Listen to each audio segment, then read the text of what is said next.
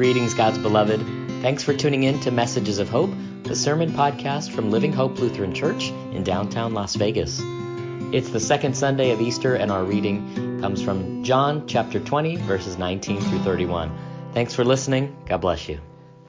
When it was evening on that day, the first day of the week, and the doors of the house where the disciples had met were locked for fear of the Jews, Jesus came and stood among them and said, "Peace be with you." After he said this, he showed them his hands and his side. Then the disciples rejoiced when they saw the Lord.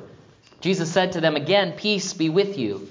As the Father has sent me, so I send you." When he had said this, he breathed on them and said to them, "Receive the Holy Spirit. If you forgive the sins of any, they are forgiven them. If you retain the sins of any, they are retained." But Thomas, who was called the twin, one of the 12, was not with them when Jesus came. So the other disciples told him, "We have seen the Lord." But he said to them, "Unless I see the mark of the nails in his hands, and put my finger in the nails and my hand in his side, I will not believe." A week later, his disciples were again in the house, and Thomas was with them.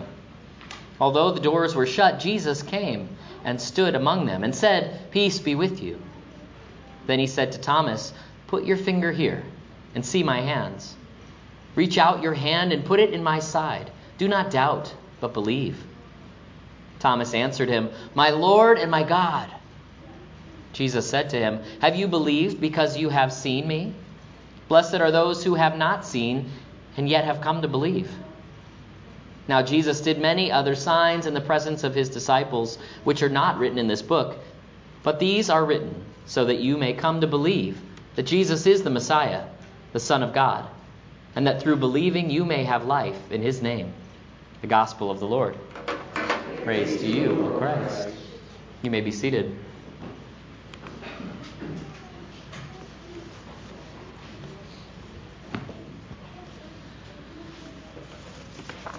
Grace and peace to you from God our Father in heaven and our risen Lord Jesus Christ. Christ is risen. He is risen indeed. Hallelujah. Amen. You know, I loved seeing all the Easter Facebook posts when I got home from church last week. Family photos and friends and pastors proclaiming the good news. Oh, there's a good family. There's my family. That's my brother and his wife. And they had 2 kids baptized on Easter Sunday at their church in Orlando. Yeah, Abraham and Eleanor. Yeah.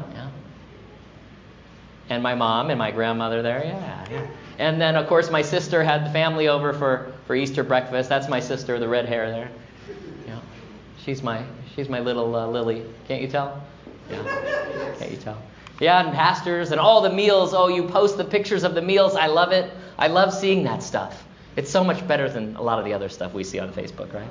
Yeah, it's a good thing. So whether you love it or hate it, social media, it's a part of our life now.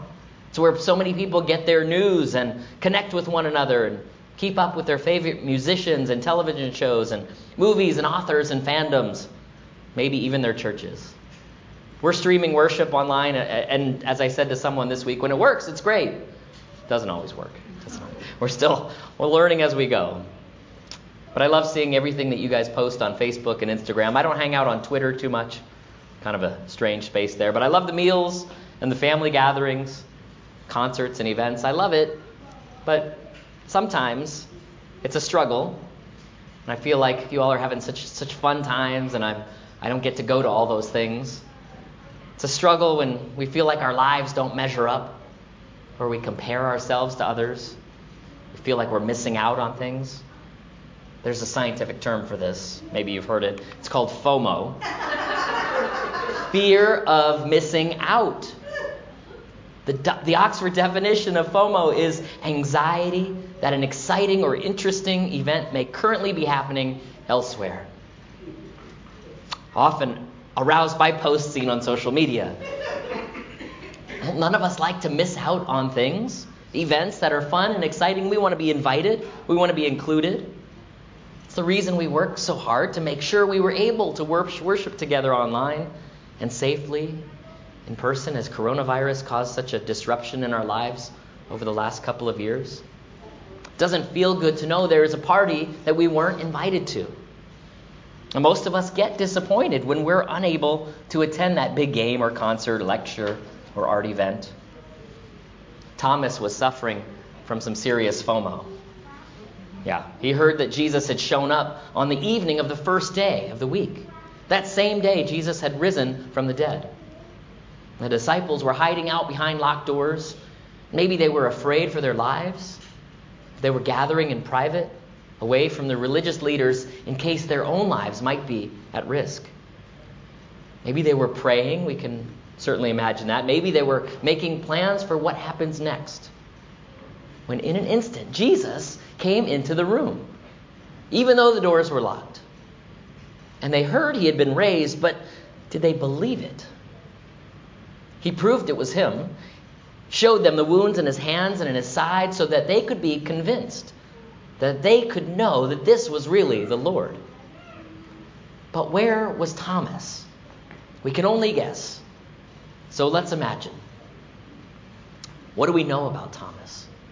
Thomas was pretty brave. He was courageous. He was the one who spoke up after Jesus said they were going to go to Bethany to see his friend Lazarus who had died. And the other disciples knew this was a risky move. The authorities would be looking for them. They didn't know what would happen. But Thomas was unafraid, saying, "Let us go and die with him." That's chapter 11, verse 16. Maybe he didn't feel like he needed to hide out with Peter and the other disciples and the rest of them. Maybe in his distress, he had to stay busy. I'm like that too. At times when things get tense or difficult, I get to work. I find what needs to be done, washing dishes, cleaning the yard, running errands, focusing on our actions rather than being paralyzed by emotions. That can be helpful at times.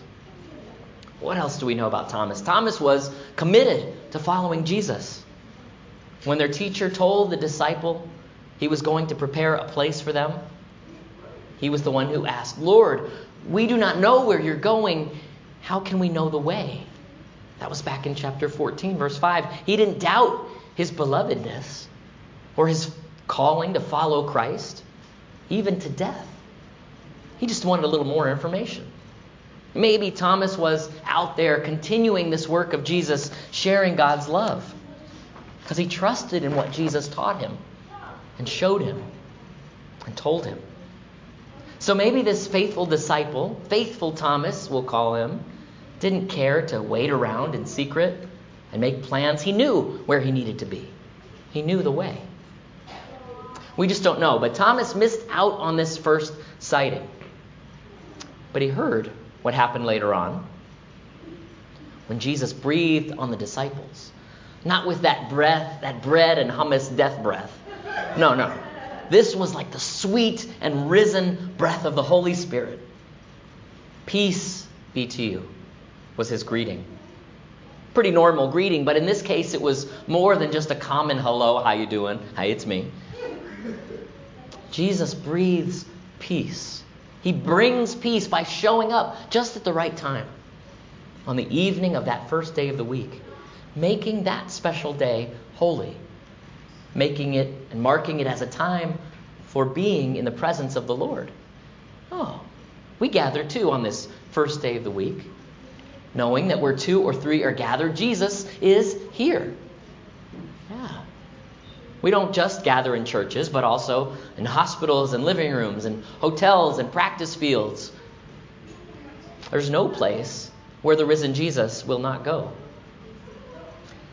At just the right time, Jesus shows up and breathes on them and gives power to the disciples. They receive power just as he had promised them.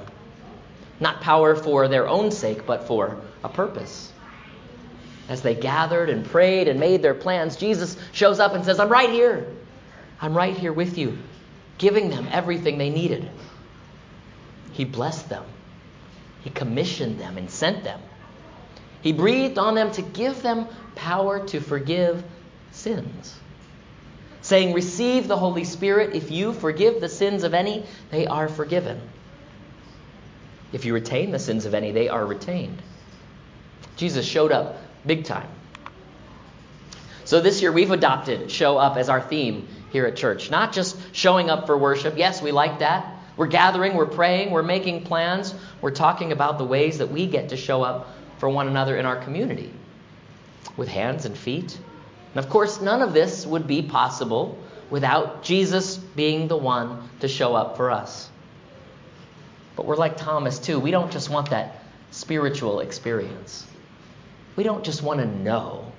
We want to feel it. We want to touch it. We want the real thing right in front of us. Well, all the other disciples got to see him and touch him. That's all Thomas wants. We shouldn't shame him for that. We want to see him too. We want to touch him, and we want to know that he's right here with us. We can't blame Thomas. We feel the same way.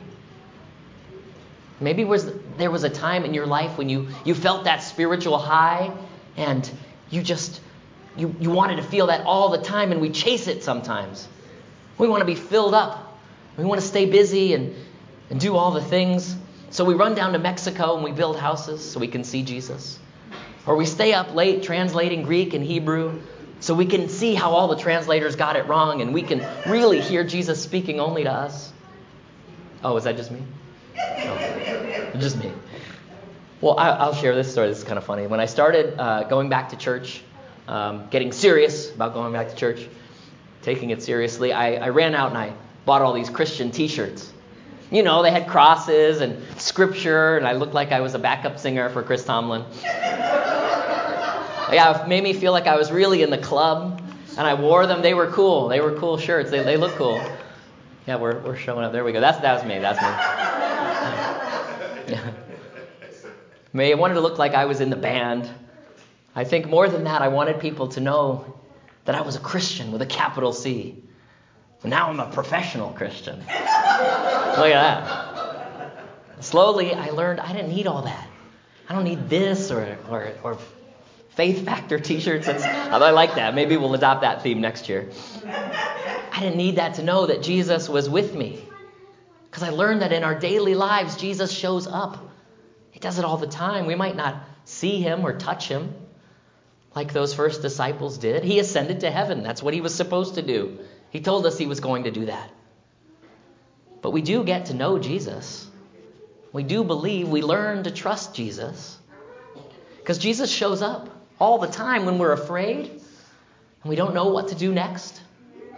Jesus shows up when we lose someone we love, or we lose a relationship, or we lose a job, or we lose a home.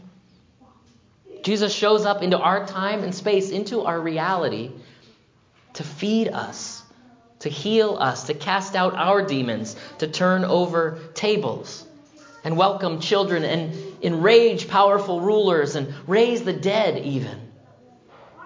He even shows up to sit and eat with us. Even when we're doubting or selfish or scared or wounded or worried or weak, nothing, not even locked doors, nothing can prevent Jesus from showing up for us. That Jesus was born and died, and even that couldn't stop him. Because Christ is risen. He is risen indeed. Hallelujah. He shows up just at the right time in our lives. Risen to defeat death itself, so that we can know we will never be without God's love and grace. And good to his word, Jesus breathes into us. Breathes into us that power of the Holy Spirit too. So that we are bound together by this same power that holds together the Creator and the Savior as one. That sustaining love and power of the Holy Spirit.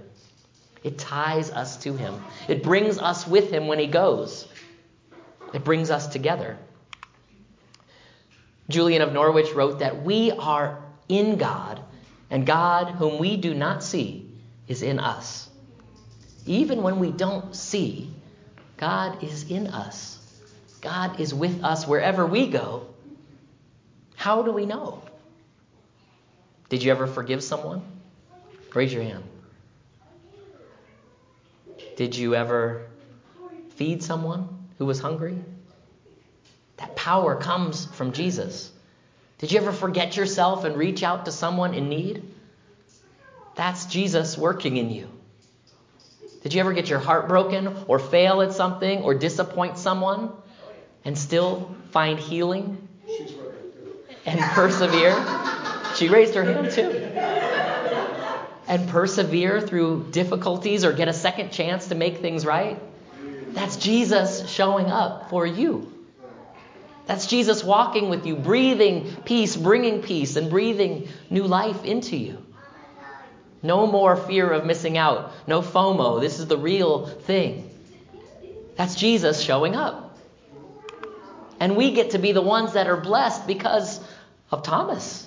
Because of the rest of the disciples who didn't stay locked in that room, but went out and shared that faith, shared their faces too. Just like Jesus commissioned them and sent them, they went out and they spoke that word of peace and they breathed it around on other people. They went and they healed and they fed and they walked with others who needed Jesus to show up for them too. And maybe they don't get to see, but they came to believe and they passed it down and down and down and down and down until it got here to our grandmas and grandpas and parents and family members and teachers and Sunday school classrooms. And that word showed up for us too. That's why we're here, right? So that we could believe and have life in his name. Because Jesus shows up for us. He steps into our locked rooms and locked hearts and teaches us not to be afraid, but to use this power that we've been given. To use the grace and mercy that we've been given. And wake up into a new day to breathe life into others. That's our calling. That's our commission. To go and share the news that has been passed down to us. Christ is risen. He is risen indeed. Hallelujah.